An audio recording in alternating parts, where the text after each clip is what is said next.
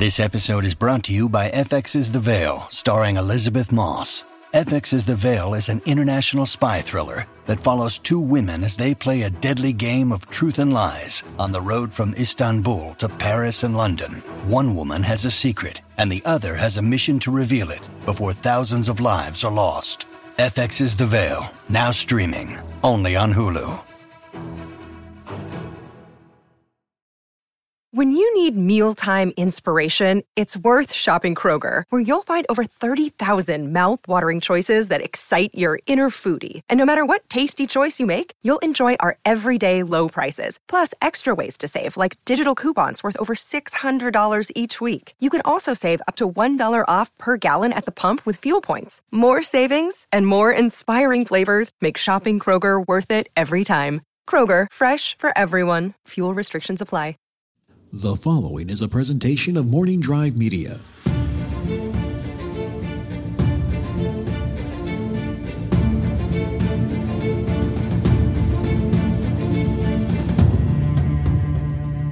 From the southernmost point of dawn to the lands of always winter and what is west of west and the shadows in the east, this is Casterly Talk, and we are still in the middle, well, the very, very early stages of our Game of Thrones rewatch. This is where we are going back to the very beginning and working our way all through 8 seasons of Game of Thrones and focusing on the themes and the lessons and the moments that make this show so important to all of us fans. It's still in our hearts, and we are here to analyze why, and I'm not doing it alone today.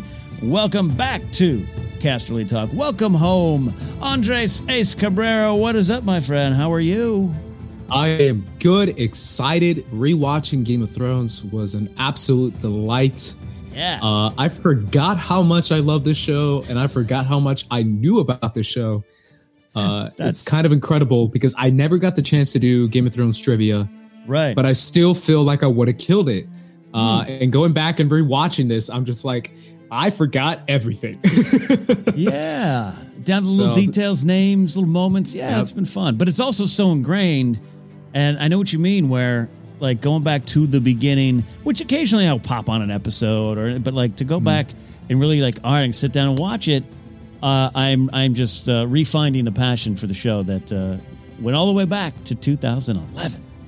Wow. Yeah. Crazy. Again, it's interesting because season 1, I feel like is one of the most heavy as far as like, remember this, remember that from portions in the book. Yeah. Almost more than any other season that I was like, oh my God, they're referencing all this stuff. Lore, so much lore. So we are going to be diving in, a lot to get to. So let's go into it here. We also have some calls. We also have a great call that's actually looking back at the pilot and to the end of season 8. We'll get to that. And that's the thing, too, here in Casterly Talk, you listeners and those watching on YouTube. You can reach out via the Anchor app, leave a message. And even though we are doing the review, absolutely love to have you kind of call about an episode ahead that we're going to review or talk about and discuss. I keep saying review, but really we're discussing these episodes and going in deep. But also Game of Thrones news or something in general you want to talk about, please. That is still what this show is for. So we'll get to one of those calls in a bit. This is episode 5, The Wolf and the Lion. Original air date May 15th, 2011. Director Brian Kirk. Usually the directors work 2 or 3 episodes in a row to kind of get the flow going. Benioff and Weiss back in the writer's chair for this. Of course, a big writer's room. But it was Brian Cogman last week, episode 4. The writer's assistant being moved forward to writer with that episode. But Benioff and Weiss back there. Same cinematographer and editor. Marco Pontecorvo is a cinematographer, and editing done by Francis Parker. So, Ace, where were you May 15th, 2011? Not watching this episode, that's for sure. Yeah. Yeah, I notoriously started, I think, later half of season 2. I think is when I started watching. So I had to do the rewatch. Yeah. I had to go back and watch these. So I didn't start with as it was airing, which is an interesting dynamic now, rewatching it again. Mm-hmm. It's like something with Star Wars, too. You go back, you see, I saw Empire first or Return of the Jedi first. It happens. But what pulled you in? You had just heard people talk and you caught an episode season 2 or and then you were back in, right? Yes, this was. I mean, the only thing I heard about the show I remember is that as if it were yesterday. It's someone said it's the Battle of Many Kings or something like that. Yeah. Which I get what they're referencing now, but that's how my friend put it. He was like, "Oh yeah, it's like Many Kings, medieval time, kind of going in battle." And I was like, "Oh, cool." And you follow each king. Yeah. So I thought every time they cut to a different person, it was a king. So I was like, "Who's this king at the wall?" Jon Snow. Turns out maybe you weren't wrong. Eh? Yeah, exactly. But that was one of the most fun parts of the show because it immediately gave me my favorite character, which is still one of my favorite characters ever. He's definitely in my top 3, Robb Stark. Yeah. Because by season 2, he was the king. He was the king in the North. And they definitely referenced that when I was watching it, when I started watching it. So when I went back and rewatched, like, oh, he had a dad. Yeah. And his dad lost his head.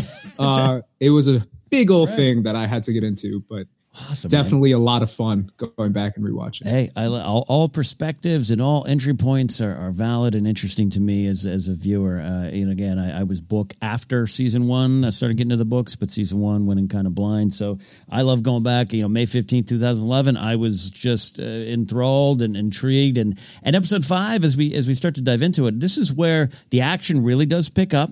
We had a lot of scheming and talking and great things going. In the first 4 episodes. Definitely some action, but we really start to get to some action here. And I put the note of the intrigue gets intriguing. It really starts to kick up.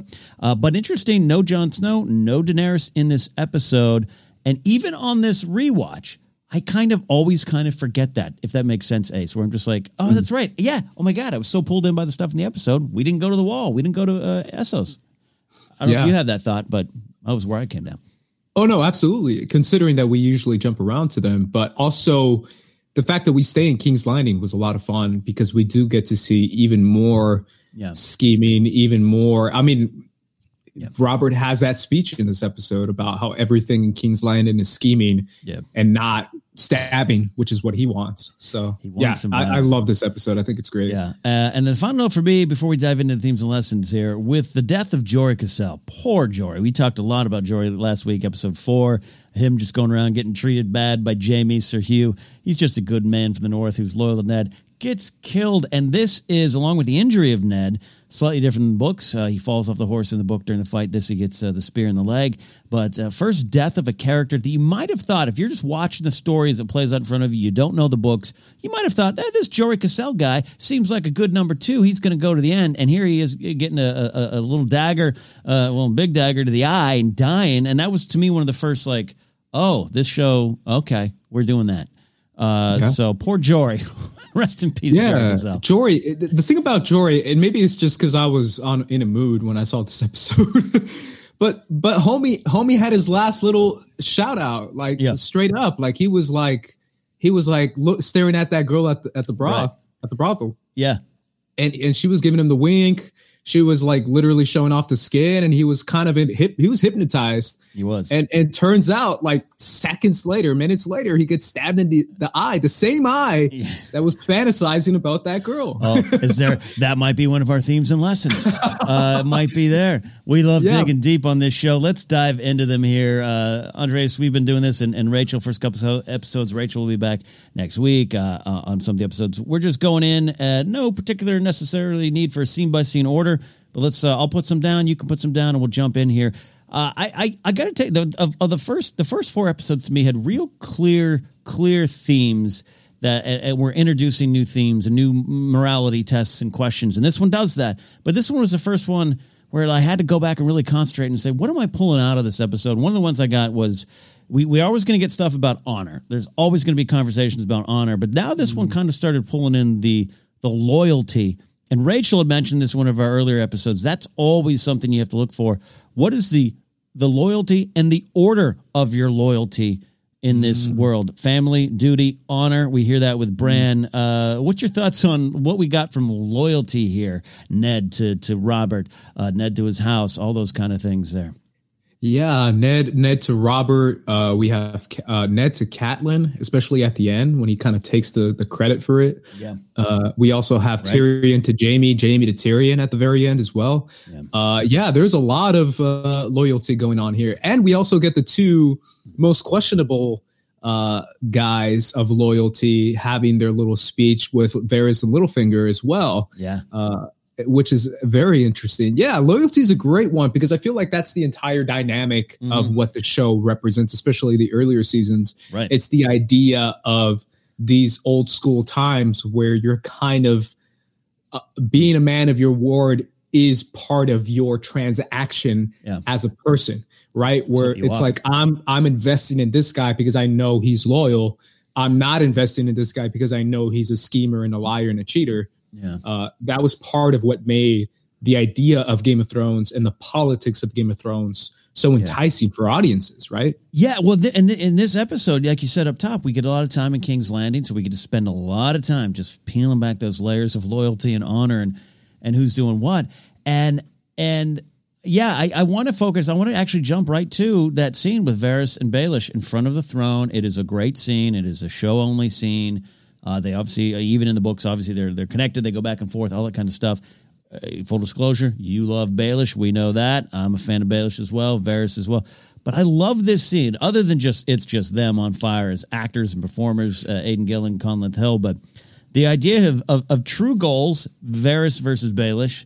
And also, I really want to focus on what is Varys' loyalty and honor, because he says to the realm, and looking back, it's easy to watch from this point now with the show done, to look back at Varys and go, see, he really did. He wanted to put the realm first. But back in, you don't believe him here for a second. And he's down there scheming with Illyrio, which goes against Ned, but it's really for the realm, and Ned's in the way of that. So your head's spinning over what Varys' actual loyalty and honor is. What were your impressions now compared to then? And let's dive into that scene.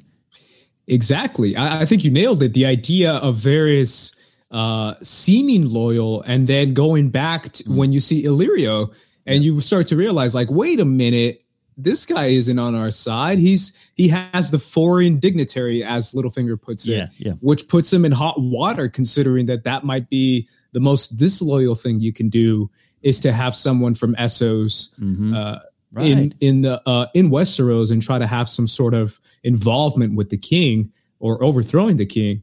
I thought that was absolutely fascinating, considering I think he had the scene just beforehand when he met with Ned. Yeah. And he told Ned, I am loyal. I'm a man of my word. And I'm telling you how it is right now. And he kind of has that heart to heart with Ned, saying, hey, I'm a weird guy, but I'm still a loyal guy. And I'm still the kind of guy who has honor like you do. Yeah. You're right. Addresses Ned, just says there's very few that have honor. You're one of them.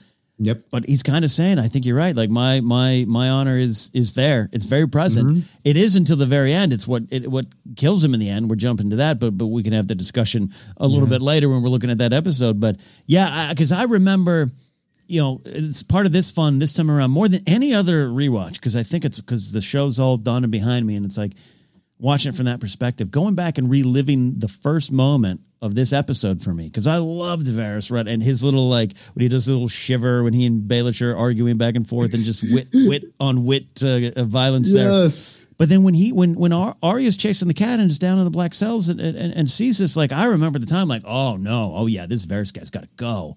And so therefore, when he was saying stuff to Ned later on in the season about, I'm loyal to the realm, and that's why I'm here to help you, dummy. I didn't know what to do with it. But going back now, and I'm like, you said it, like, Ned's in the way. We're rooting for Ned. We like Ned. I don't think Ned should have died. But I'm like, yeah, looking back now, I can see where Varys is like, look, man, you got to work for the realm, man. Not for House Stark, not for the North. That's the order of loyalty here. Yep. I'm not saying I agree with everything Varys says or does, but I look at it differently now. Yeah, absolutely. And I love the reference that you had with Littlefinger's line when he says one shudders at the thought, and he goes like, it's incredible acting from the remind me his name. Conleth Hill, man. He is yes. He's the best. He's the best. We saw him outside of San Diego Comic-Con. Yes. With a smoke break. Yes. Yeah. Oh, yeah. I'll never forget him in the lobby of the hotel I was at, and Sophie Turner, Maisie Williams, hundreds of people waiting outside for them, and he's just in the lobby staring at them. And I couldn't talk to him because I was like, "It's Varys, man. It's Varys." Right? I was there too. I remember that. Yes, I was like, we can't go up to him. No way. Yes, yeah, you and I walked in. That's right. And outside was Davos and Theon having cigarettes. I do miss. And Alfie Allen was there too. Yeah, he was outside. Yeah. And I was there with Macy and Sophie, by the way. I never saw them. Yeah, you did, huh? Okay. I did. Yeah, I rode an elevator with them. That was my claim to fame. There you go. And that's the whole meme that was going around Twitter of like, who's the most famous person you've rode an elevator with? That's right. And that was mine. It was Macy Williams and Sophie. Mine for that hotel trip was Gilly. I rode with Gilly. It's the same level, bro. Same elevator, Jamie Lee Curtis, my Jamie Lee Curtis story. I miss Comic-Con for that kind of stuff. And it was a hotel that I met Will Forte out front at. I don't know what I was doing staying there. My credit card debt is because of that hotel. Greg Grunkenberg. Snap? Famous Snap, yeah. He was there too. He was in the elevator. Dude, that's awesome. And I remember clearly seeing him, and I was like, oh. But then I didn't realize that Sophie was right next to me. That's awesome. But anyways, back to the episode. Yeah. Yes, this scene's incredible because it's one of the best. You start, obviously no one besides maybe me liked Littlefinger at the beginning, right? You just naturally distrusted Littlefinger. But when you start to realize, like, wait a minute, he kind of is helping Ned. He does have a thing for Catelyn. Maybe he does want to help in the end. And he's right to question Varys' foreign dignitary. Yeah. Claiming that, hey, it makes sense because you're from Essos and you're bringing someone from Essos here. Yeah. So maybe you're the traitor is very interesting. I also love the line of who's seen who last. When Littlefinger says, I have seen you more recently than you last saw me. Yeah. Is an incredible line. And I think it's really cool how they have the spy networks and you have the Littlefinger mockingbirds and whatever his sigil birds, is.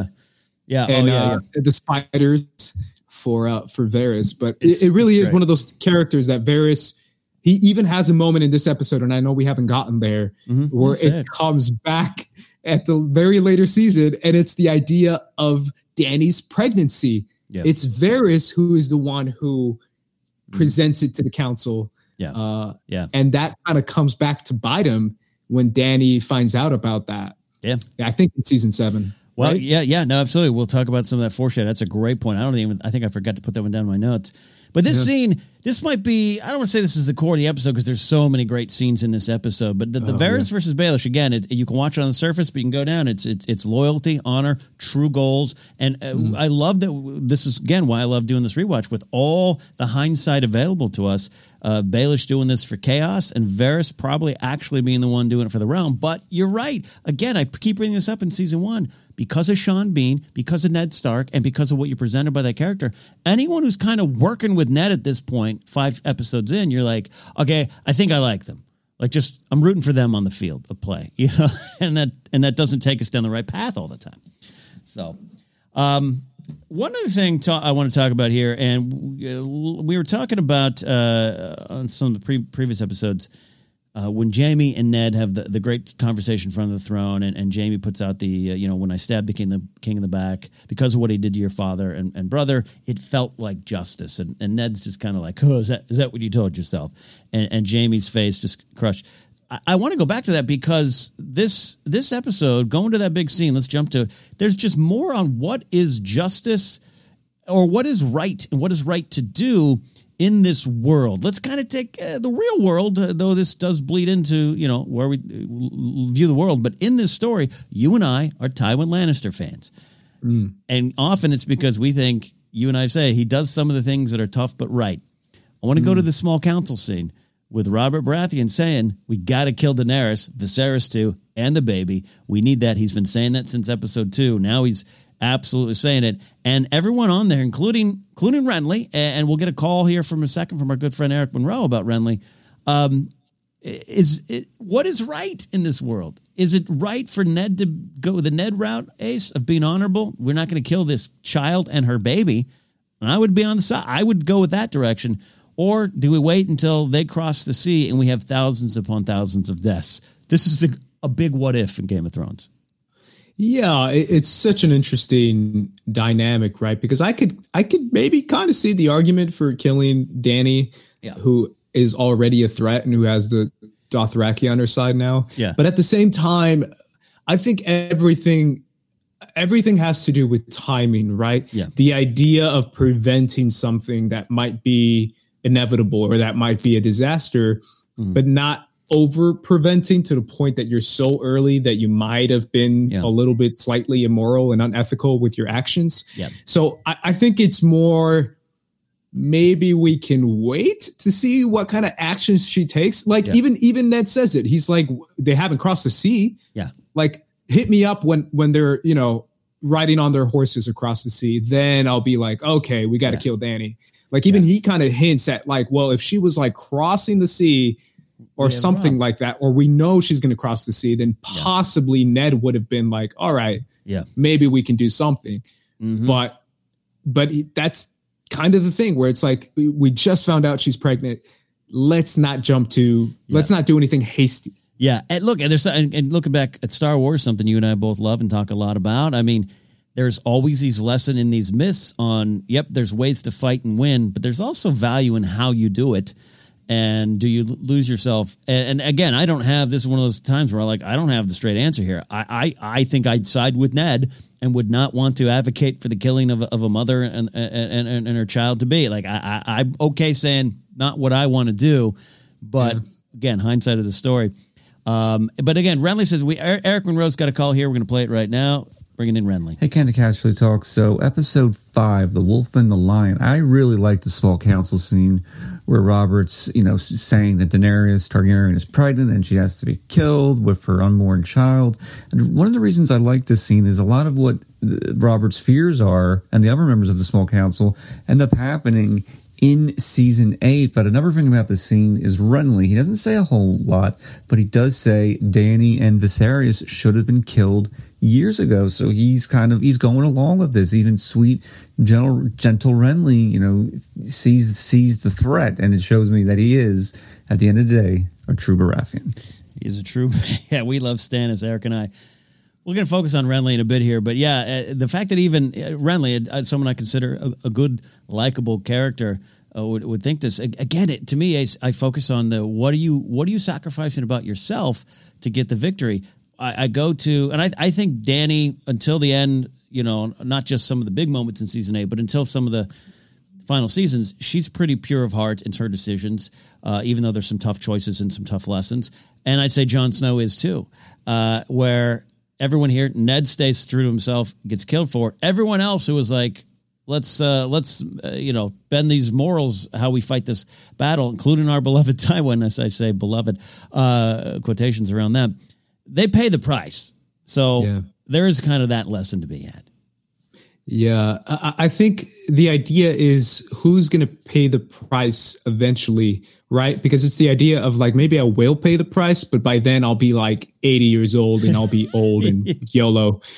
Or maybe I'll pay the price, but maybe my children can have a future. That's kind of the idea of what Tywin is, right? Because Tywin is all about legacy, about like, hey, everyone's coming after my head, but at least, I have someone who's taking care of the West.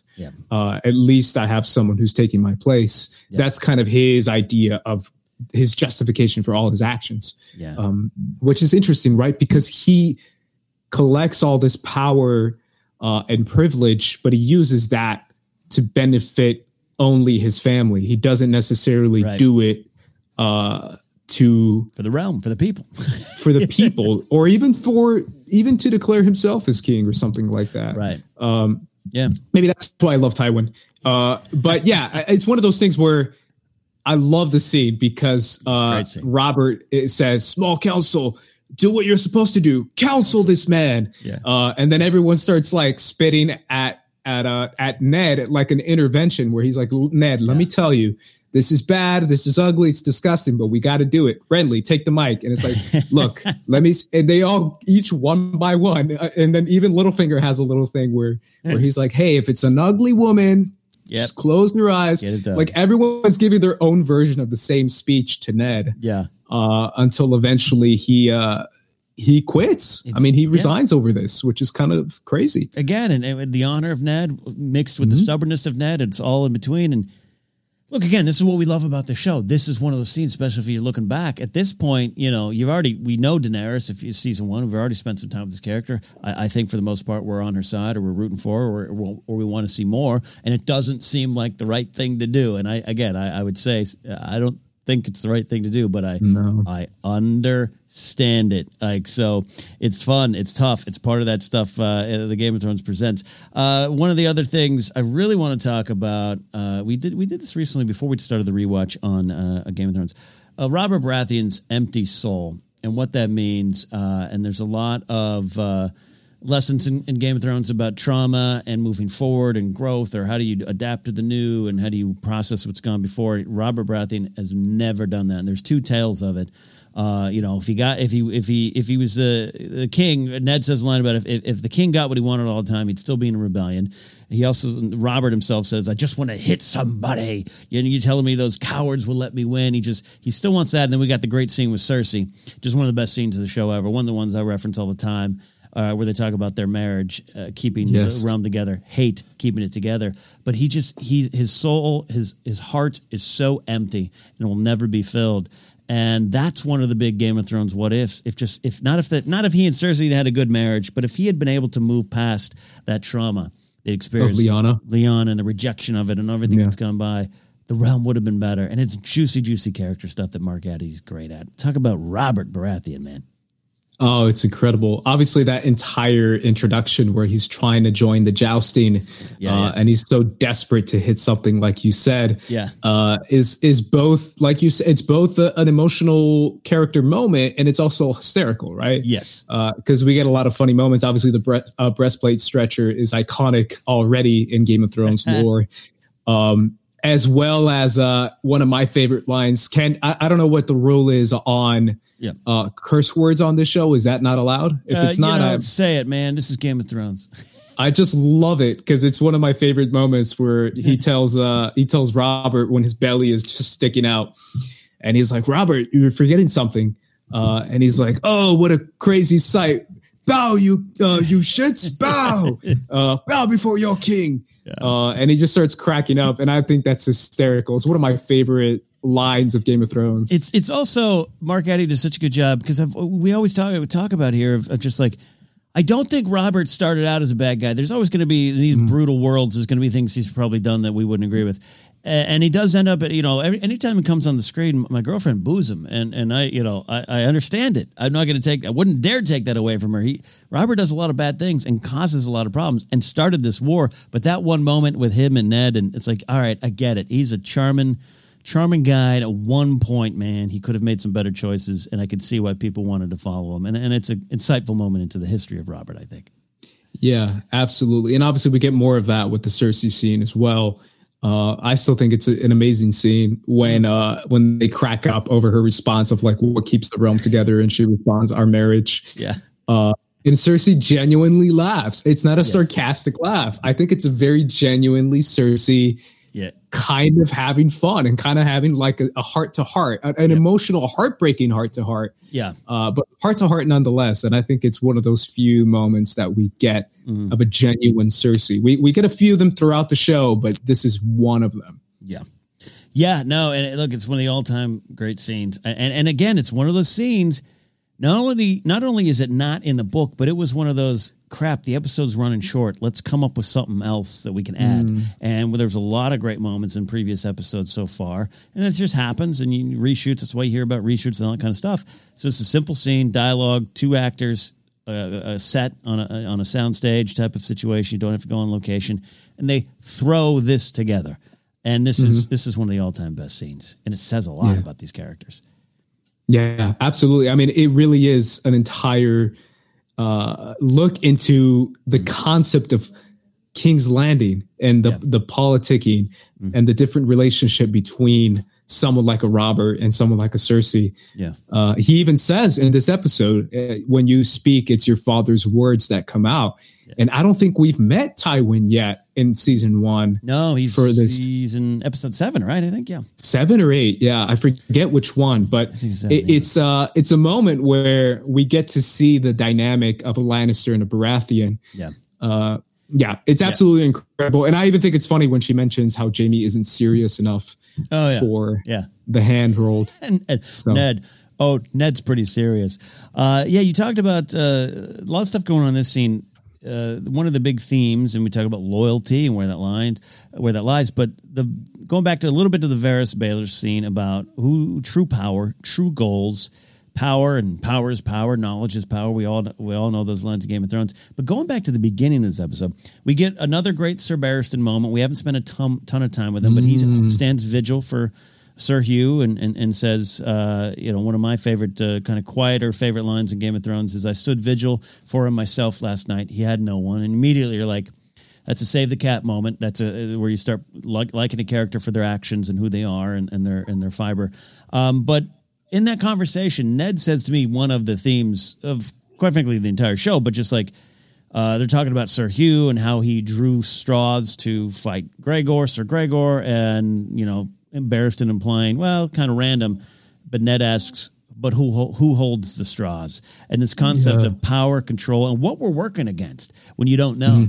That going back to the Varys scene in the Baelish conversation, like, we don't know that Baelish just wants chaos because it's a ladder he'll climb. We don't really believe that Varys just wants to be right for the realm, do things right for the realm, as brutal as it may be. Same with Robert and those big questions we were talking about there. But I love that moment. Who holds the straws? Is that a good Game of Thrones subtitle? Oh, yeah. Oh, it's incredible. I mean, considering that all of Game of Thrones is this idea of power, and what is power? Is power a position, or is power the person who influences the decisions of the position? Right? Is it the king, or is it the person who's telling the king what to do? It really is a commentary on even politics in the U.S. of the idea of these politicians who are in positions of power, quote unquote. But in reality, they're just kind of following what the lobbyists or what their donors are saying, which come from massive corporations, which is the real power inside a capitalistic system like America. It's incredible commentary on the influence of power dominating a country. And look what we have several times already being mentioned, and look what we have later on with the Iron Bank, but Tywin and their gold. And then Tywin reveals later on, we haven't pulled gold out in years. It's a lie. And then Loras in talking to Renly, that great scene, and Finn Jones kind of really showing up on the scene as Loras Tyrell here, front and center. Just like, I'm rich too, and we'll back you, like, we'll support you. Yeah, that's where a lot of the power is, and what we're working against. Yeah, so it's great stuff, and it's just a great scene, touching little scene. I love their connection, Ned and Barristan having once fought each other, but again, who holds the straws? Something pretty important question to answer at every episode of Game of Thrones. It's an incredible scene because obviously it has that moment, but it also mentions the Battle of the Trident, which is a great moment as well. And it mentions how Barristan is probably considered the best fighter in all the kingdom. I think he even says it. Ned says it. That he's considered to be the best fighter in all the kingdom, which shows who exactly Barristan Selmy is. He's like the highest level knight that you can possibly reach, which I think is incredible because we all love to see the whole who's the best kind of thing. Yeah, who's the best? And Barristan is one of the best. One of the other great scenes that also ties into one of the lessons here. And after the break, we'll go into important foreshadowing, things with more meaning, and our favorite scenes and moments too. But wrapping up the discussion on some of the themes here, Sir Loras defeating Sir Gregor is a knowledge over might kind of lesson and theme there, using his the horse that he knows is in heat and all that kind of stuff, using it against Sir Gregor. But Sansa, who goes on quite a painful at times journey, but learns a lot by the end, as we know, says here pretty simply, there is no honor in tricks. And I wonder if season 8 Sansa would look at this Sansa and be like, you're right, but that's not the way. Yeah, definitely. It's one of those things where it's like, if you realize that if you can get away with it and it's technically not gonna hurt, you or anyone close to you, it's all good. That's an incredible moment. And obviously the whole Night of the Flowers moment is a great moment as well, with Sansa realizing that. And I love Littlefinger's response but there's quite a bit of gold. Yeah. As he responds to her comment too. Yeah. Yeah. Love that there. And we talk about it, but we got a little bit of Clegane Bowl pregame. Those syllables always stick in my throat there. One of the final things, Bran gives us kind of the house lesson. We get house lessons through Bran with Maester Luwin, but family, duty, honor. Again, the order of loyalty. This is something that Rachel definitely brought up in, I think, episode 2 here of our rewatch, of just what is the order? And it's pretty clear as we're getting some exposition and lessons from Bran, and he's getting told, hey, you can still learn to shoot a bow, all that kind of stuff. But we learn family, duty, honor, and what really is the right order. I don't know the answer, Ace. I don't know the answer. That is an incredible moment. I love it because it's a quick little history lesson, house lesson, and map lesson. Very brief, but as someone who's a map guy and a house guy of Game of Thrones, who I used to know like all of these, and I used to know all the words as well. It was a fun moment of seeing how the locations are set up and how everything is in place. I think it's both a moment of like we're teaching Bran, but we're also teaching the audience what these houses are, what the words are, and what represents what, because we find out obviously the Tully words. Yeah. But we also get, Ken, my words, I'm bowed, I'm bent, unbroken. You like those? The Martell woes. Yes. Those are my favorite words. And obviously it's my house as well. House That's Martell. Your house. And those words mean a lot to them, and it generally in their history has worked out. All right, we're going to take a quick break here. On the podcast side, if you're watching the YouTube version, we'll stick around while I do the old file switch on the podcast. Very glamorous production work going on here, but Ace and I will chat in the break. This is Casterly Talk, Game of Thrones rewatch. We're looking at episode 5, The Wolf and the Lion. We'll be back after this.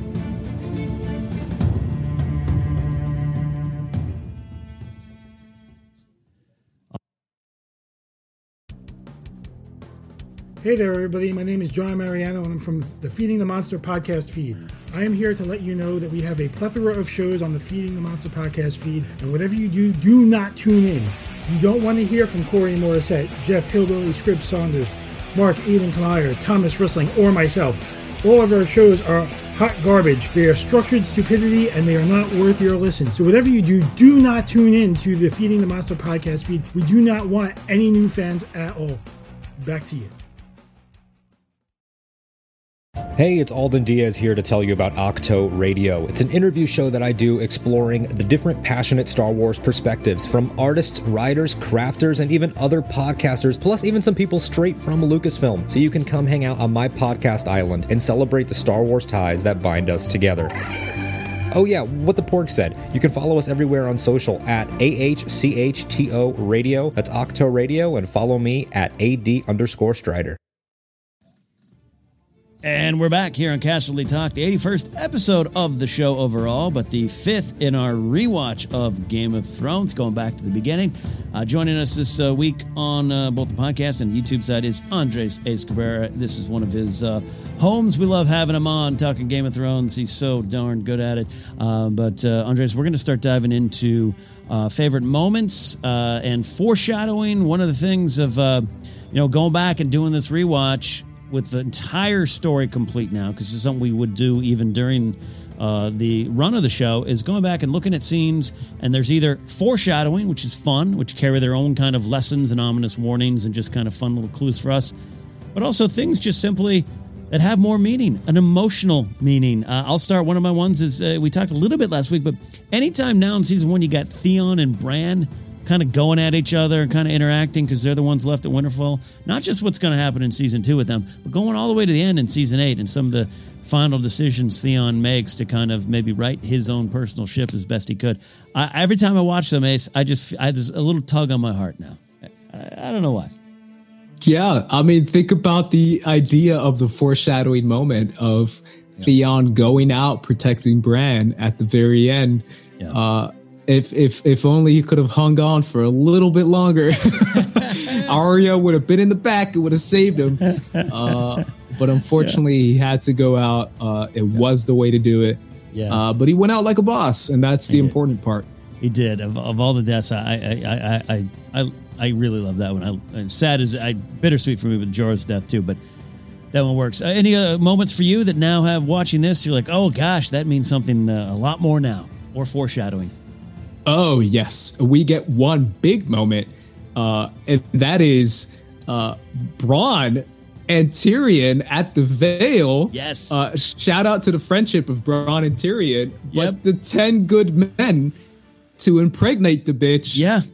Comes back in the end. I loved it because I was like, oh my God, that's the moment. That's the one. And it's also the idea of this relationship that I believe is first introduced in this episode between Bronn and Tyrion, when we find out that he's like one of the best fighters we've ever seen when he takes out the Hills tribe people.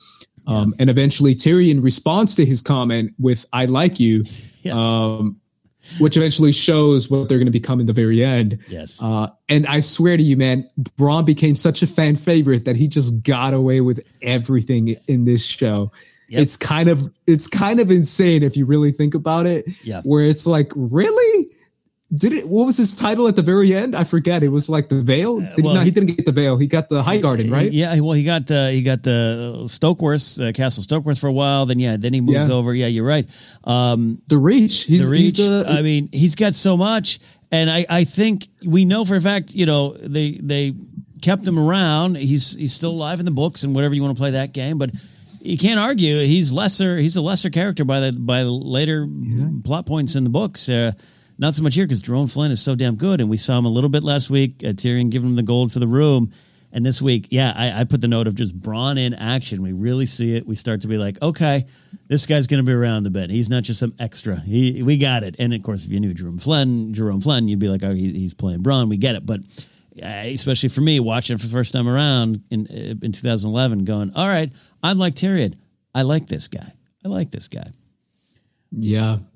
Obviously, we also get the moment of Tyrion speaking to Catelyn about, what sort of an imbecile arms an assassin with a dagger, his own dagger. I think that's an incredible line. And it's a line that kind of describes Tyrion in a nutshell, where he's smarter than everyone else, but he's also like funny the way he does it and he says it. We get the slanted cells, the sky cells in the Vale. Lord. Lysa Stark. Yeah. I'm sorry, Lysa Arryn. Yeah. My bad. Go ahead. No, I was just saying, about that whole sequence. You brought up the Tyrion stuff. I've issued my official apology to Catelyn Stark over the years. I felt I was a little overly harsh on her decision to take Tyrion captive on the road. It was maybe in the end a bad move and everything, but I used to be a little more harsh on the character. Now I'm like, nah, I get it. You're fiercely loyal. In fact, Maester Luwin talks in Bran. That's kind of one of the moments that means more to me now is when he tells Bran, she will love you fiercely until her death, and we know what's coming with that. But going to this, as it starts to unravel, it means a little more to me now too, where she's made this big decision that essentially launches a war here. That's why I used to kind of put it on her shoulders. Totally unfair of me, but I did it. But as Tyrion's like, oh, am I starting to make too much sense? Yeah. When is the last time you saw your sister? When she walks in and sees Robin, Ser Varys takes him up and Robin's breastfeeding and Lysa Arryn's crazy, and it starts to dawn on Catelyn Stark. Now, watching this, that just had not a specific more meaning for me now, but I'm just looking at it going, you might have, maybe you should turn around some of the decisions you made here. Yeah, maybe you should have talked to Tyrion beforehand. Ask him if he did it. Even though he would have probably denied it, he probably would have made some points. Yeah. The line reading of Peter Dinklage in that one line, it's 2 words. You said it already, but when he says, she's changed. Like the way he says it is so spot on, where he's like, have you seen your sister? She's changed. Like, my God, you're going to be in for a trip. Yeah. It's an incredible line reading. Yeah. And hey, look, I think Jaime makes a rash decision in this thing too. So again, Catelyn's not the only one making rash decisions for the betterment of her family, but big one here. And as it starts to dawn on her face, you get it. So there's that. I talked about the Maester Luwin one. This is I love Renly kind of talking about King Robert going hunting. And you're like, oh, yeah, that hunting trip's not going to be a good one. And we know that. We now know that's George R. R. Martin's least favorite scene in all of Game of Thrones because of the budget reasons. Revealed that this past week. So there's that. Couple more from me. King Robert talking about the Dothraki army, 5-1, landing on the shores and the need for one unified army. Out of that great conversation we already talked about. But it's one of those moments you look back, you're like, yep. When it finally happens, there were some people that saw this coming, you know? Yeah, that's an incredible moment as well. I want to shout out, before I get to the final one, before I get to the Jaime and Ned, because I feel like I have to shout that out. Yeah. A funny line, I think it's hysterical, is when Arya talks about the conversation that she overheard with Illyrio. Yeah. And she says, like, I overheard this crazy conversation. And I'm pretty sure, I didn't see their faces, but I'm pretty sure one of them was fat. And it's just a funny line where she's like, I didn't see them, but I'll guarantee one of them is fat. I just know it. Thank you, Arya. Thank you, Arya, for that information. Yeah. Great scene. And later, and it's not like a big reveal of foreshadowing, but just knowing later on that she probably would have the skills to spy completely and know the game that's going on. But here she's young. That is foreshadowing. Think about it. She moved like a cat. Like a cat. At the very last scene, you didn't even hear her sneaking up on you. Yeah. The Night's King. If you only realized that she was literally training with a cat when she was younger. Yeah. And one of the moments it's foreshadowing on a smaller level. Not we mentioned it. I think when you and I have been talking about the other episodes, but when she shows back up, what is it, Winterfell, and they're like two guards are blocking her at the gate, like you're not getting in here. And here's the first time it happens, where that's a great scene of. Your little sea urchin get away. And she's like, my father's the hand of the king. I love that kind of runner with Arya as a character.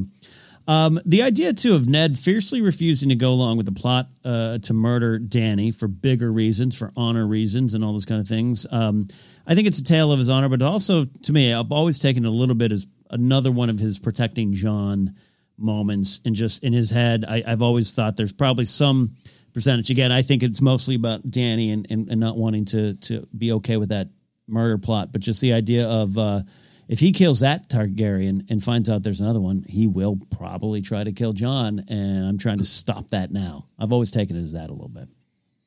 Oh, absolutely. I didn't even catch on to that, but that's spot on. I definitely feel that as well, considering that he knows what happened. That's spot on. I didn't even realize that. That's great. Just one of those little things, again, I think the scene is mostly about Dany and that, but it's got to be there too. Any other foreshadowing or moments that just tug on your heart a little bit more now? Ooh, let me look through my notes. I think I named all of mine. The only other moment I have is Marillion, singing as Tyrion descends from his horse and is just singing everything Tyrion's doing. Yes. Shout out to him because he gets it bad in what is it, season 3 or 4? Oh yeah. Singing about Robert's death. Yeah. So that's a tough one there. Yeah. Tyrion gets his first kill. I thought that was something that's noteworthy. Oh yeah, and a brutal scene, and it makes me think of Jorah put a sword in a man's hand. There's a beast in every man. You put it, and it stirs when you put a sword in his hand. As shield too, apparently. Yeah, and I love the counter from Bronn when he's like, "You need a woman," and he looks at Catelyn, and I'm like, "Hey, I'm down if she's down." And Bronn laughs and is like, "Hey, I like this guy." Yeah.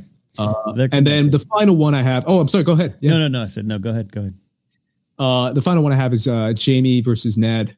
I think that's. I mean, we always want to see a fight, right? So this is the idea of the legendary Jaime Lannister versus a slightly older, not so much in his prime Ned, who eventually the Ned who took down the Sword of the Morning. Yeah.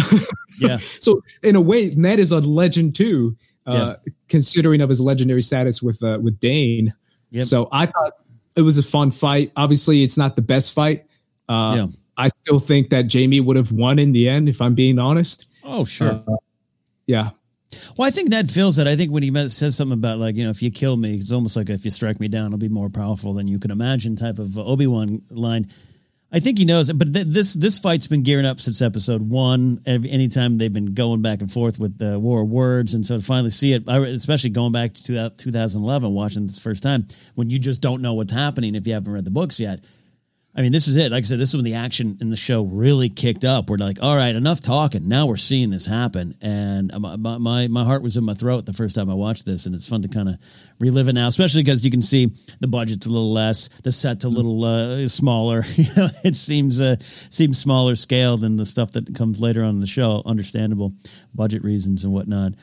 Great moment, great scene. We can talk a little bit about that at the end, about some of Jaime's sense of weird honor too in that. But other kind of favorite moments for me, you got the Mountain versus the Hound pregame warm up, as I'm calling it, like you said. Game Bowl 0.1, I know. But I love the Hound just when Loras says something, thank you, sir. And I'm no sir.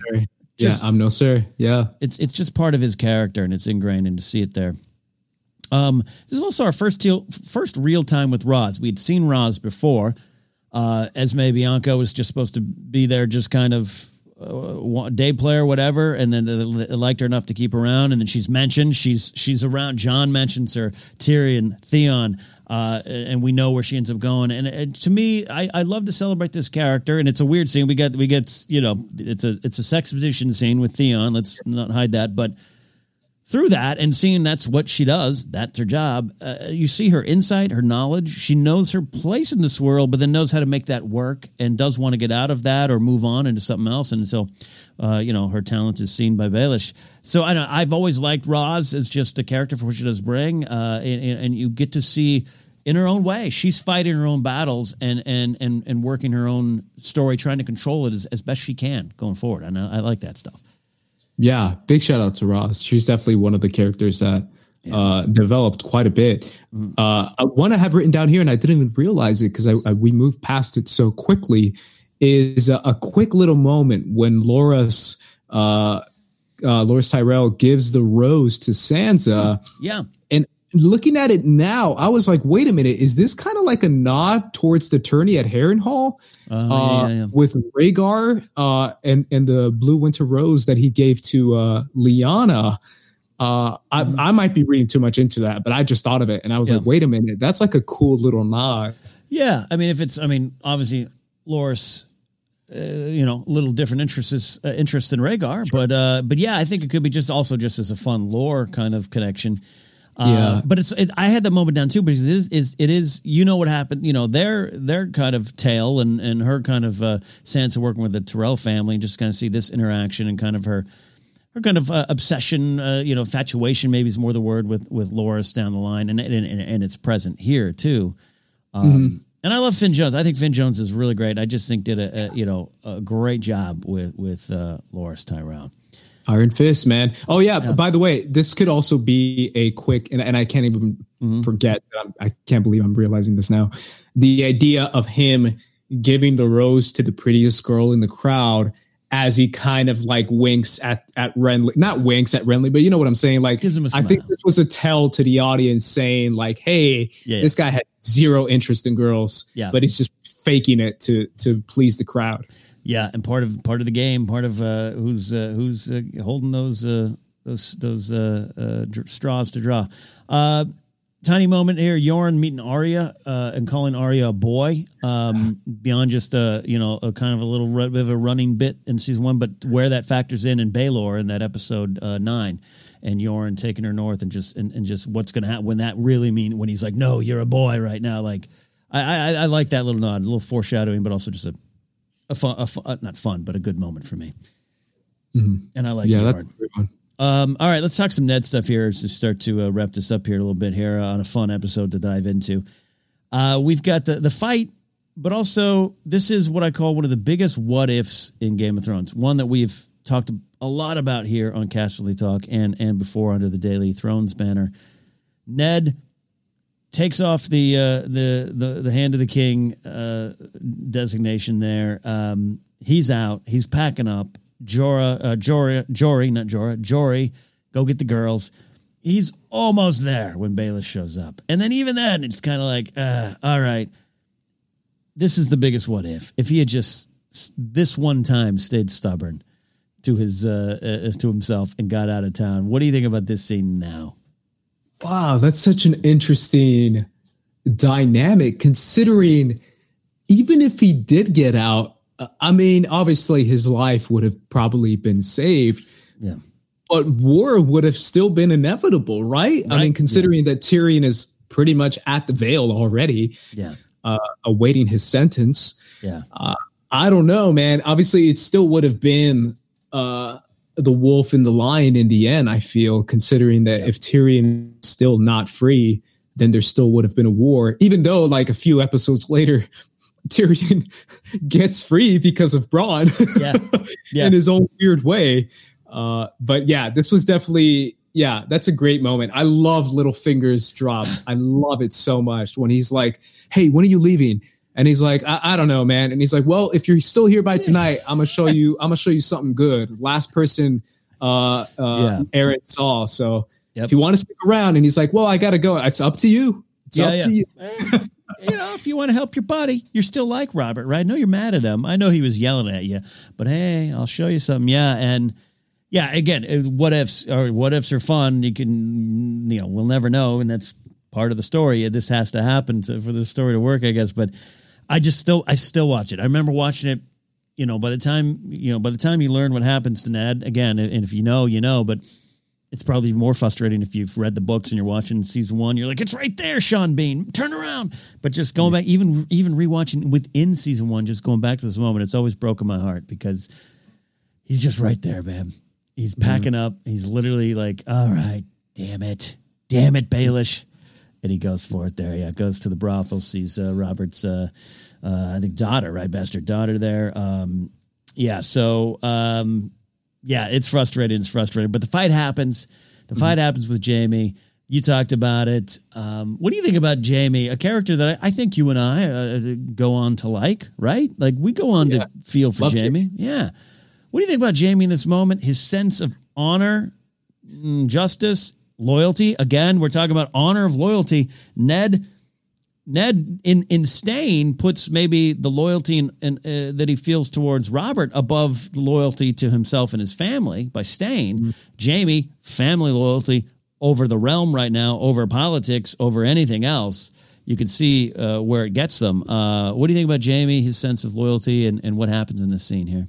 Well, it's interesting, right? Because it's even a little echo with Tyrion when he says, if anyone lays a hand on me, you'll have to hear about Jaime Lannister coming after you. Yeah. So it gives that little echo of the two brothers mentioning each other and kind of defending each other and claiming each other as brothers, being each other's defender. And I love the idea of Jaime fighting for Tyrion. We get that moment of like, oh, we hate this guy. He just pushed a kid off a building. He's not a good guy. And yet he's fighting for his brother that we're actually kind of on board for as a character with Tyrion. Because I feel like at this point, audiences like Tyrion, or at least are starting to like Tyrion. It's a great moment because it really is a more human moment from Jaime Lannister than anything else. But at the same time, this moment comes back in a few episodes later with Tywin. And I believe Tywin, correct me if I'm wrong, says you should have killed Ned right then and there. Yeah. And again, going back to even the conversation we're having about Daenerys and Ned's, hear me out, folks. Like I'm not saying I would like Tywin in real life, but in the world of Game of Thrones and Westeros, I don't think Tywin's wrong. I don't think Tywin's wrong. If the goal is house loyalty and winning, it's always not always the goals in life. And I do think it's important how you fight these things. And Jen, Jaime has that this comes from some kind of sense of honor. Like I want to prove myself. It is a little bit of a puffing of the chest, but he's not happy about it. But Tywin not happy about this. Yeah, this definitely comes back to bite him in Tywin's introduction when he goes after Jaime. It's a great moment because we see Jaime as one of the players, right, in the games, at least kind of a player. And then Tywin shows up and just squashes him. And he's like, you're not even in the game. Like, you haven't even stepped up. So it's great. Yeah. I got some stars of the episode. We always kind of highlight some actors, big and small, all through this. But I mentioned them. But I really do like Finn Jones, and he goes on to be an Iron Fist and all that stuff. But I think here he just really, I do like the shaving scene with Renly and everything. He just makes a compelling case, and it's key to Renly's character, and Loras is. There's loyalty too as well, so I like that. And the Conleth Hill, this is we'd already met him, we've already seen him, we've already got some great scenes with him. But this episode, he just takes it to a new level. It's insane. His scenes are insane. How good he is. His little character beats, his nonverbals. Yes. It's spot on. I think he steals the show in my opinion. This episode, at least. Episode, yeah. And look, obviously every episode. Everyone brings it. Aidan Gillen. One of the reasons Baelish is such an interesting character. He is in the books, but I just think Aidan Gillen took it to new levels. But Conleth Hill takes Varys to amazing levels, and amazing heights in this episode. Any stars for you that I haven't mentioned? Ooh, yeah, I mean the actor for Renly. I mean you're going to have to help me with names of actors, right? I think he does well as well in this episode. He has small moments, but that moment with Finn Jones. The shaving scene, I think, is pretty spot on as well. Gethin Anthony is the performer. Yeah. Totally. Yeah, and if I guess I have to do a final one, I can never pronounce his name. Barristan Selmy's actor. Ian McElhinney. Yeah. Yes. McElhinney, maybe. Yes. Also, Jan Dodonna from Rogue One. Yes, he is. So you've told us. He's so great. He's just amazing. I love him. I really do love him. And he's great here too. And shout out to Kate Dickie as Liza Aaron, who playing that role, and it's a prosthetic breast that Robin's suckling on there, and Kate Dickie, the performer, the actor, was like, I just hope people realize that was not real.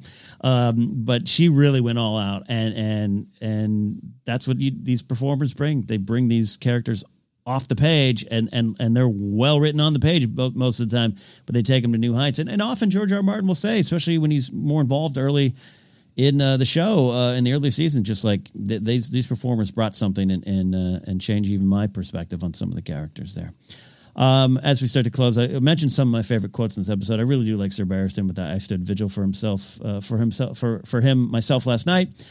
He had no one who hold the straws, but Varys saying, talking to Ned about why Jon Arryn was killed, and Varys just says he started asking questions. Always kind of a little chilling kind of line there. Yeah, that's a great one as well. Obviously, you said I'm no Sir from The Hound. That's one of my favorites. Yeah. I mentioned the ones I did as well, but I'll mention them again. Yeah. The Littlefinger. I think I last saw. I think I've seen you more recently than you last saw me. Yeah. I think that line is great, like comeback line. Yeah.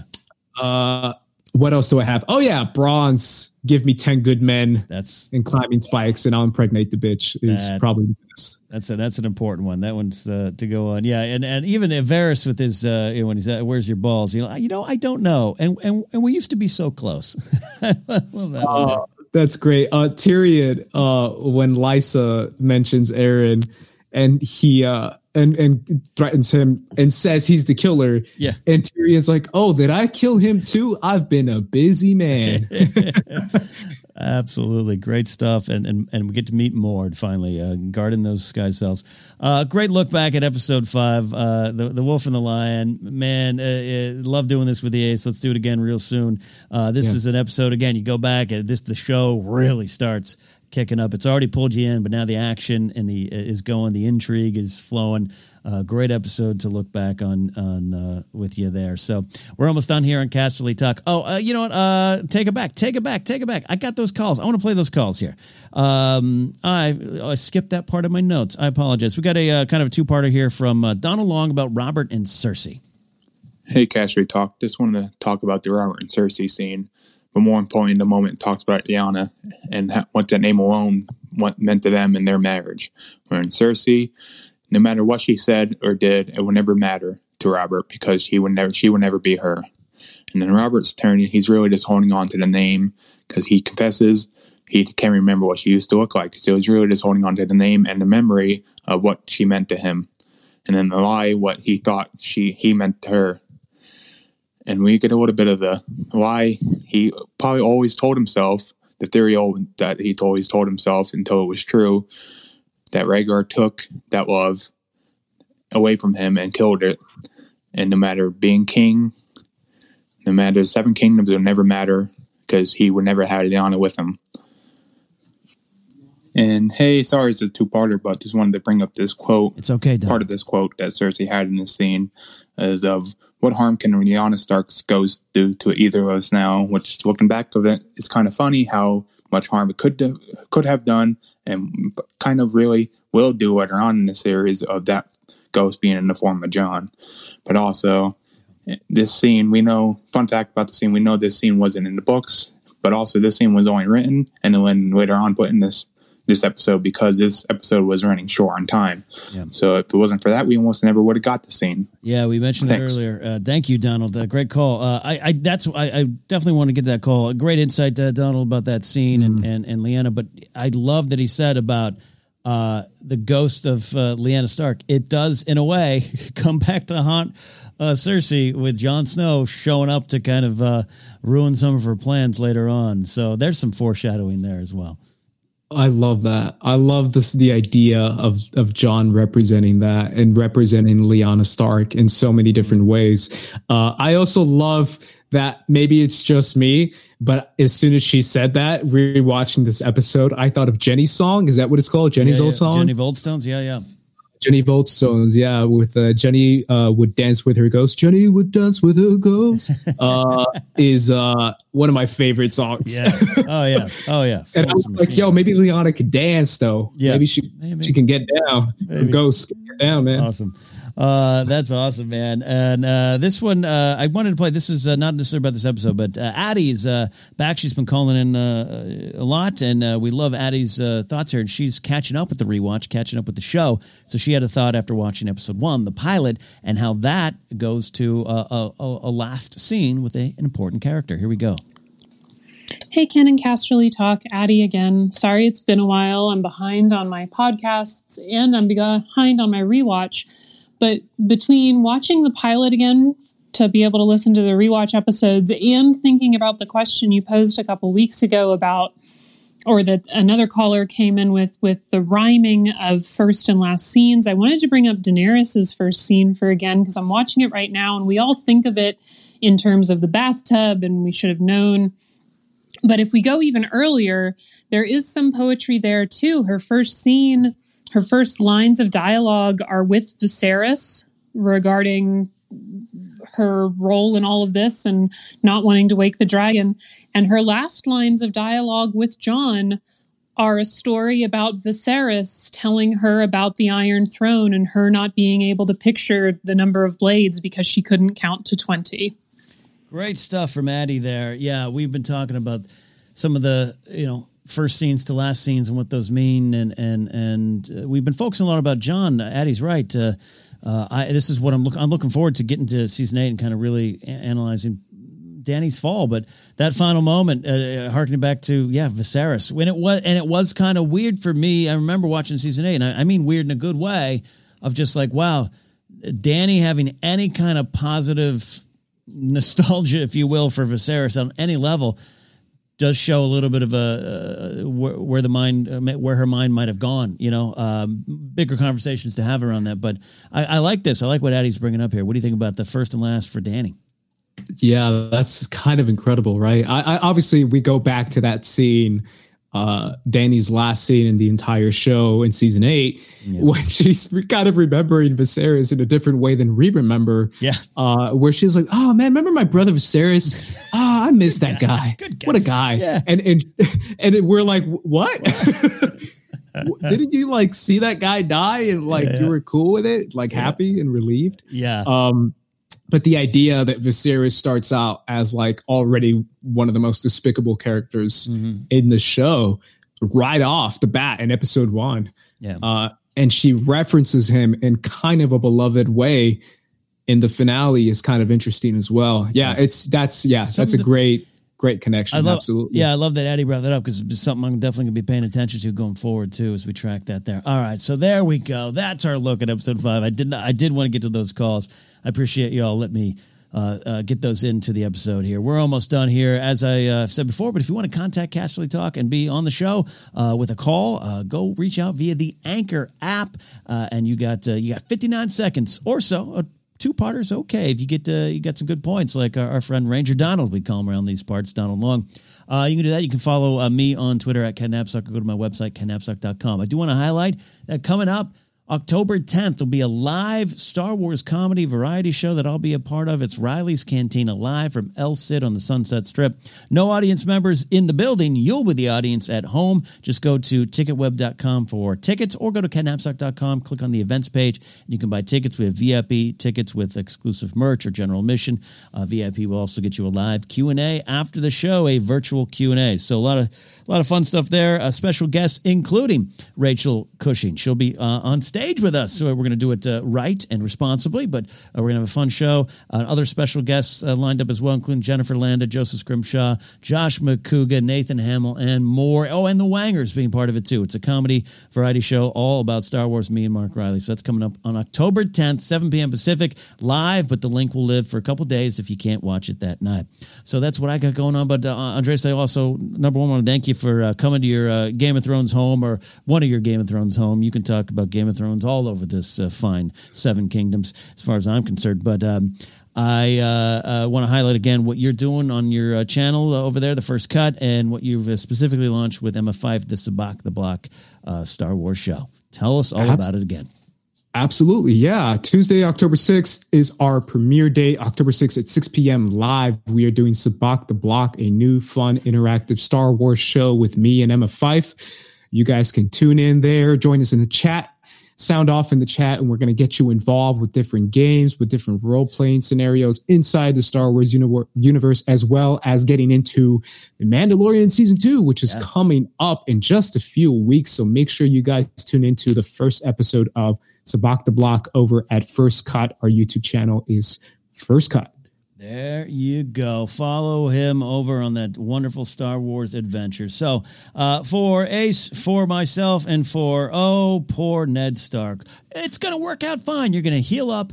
Everything's going to be fine, right? We'll see you next week for episode 6 of season 1 of Game of Thrones.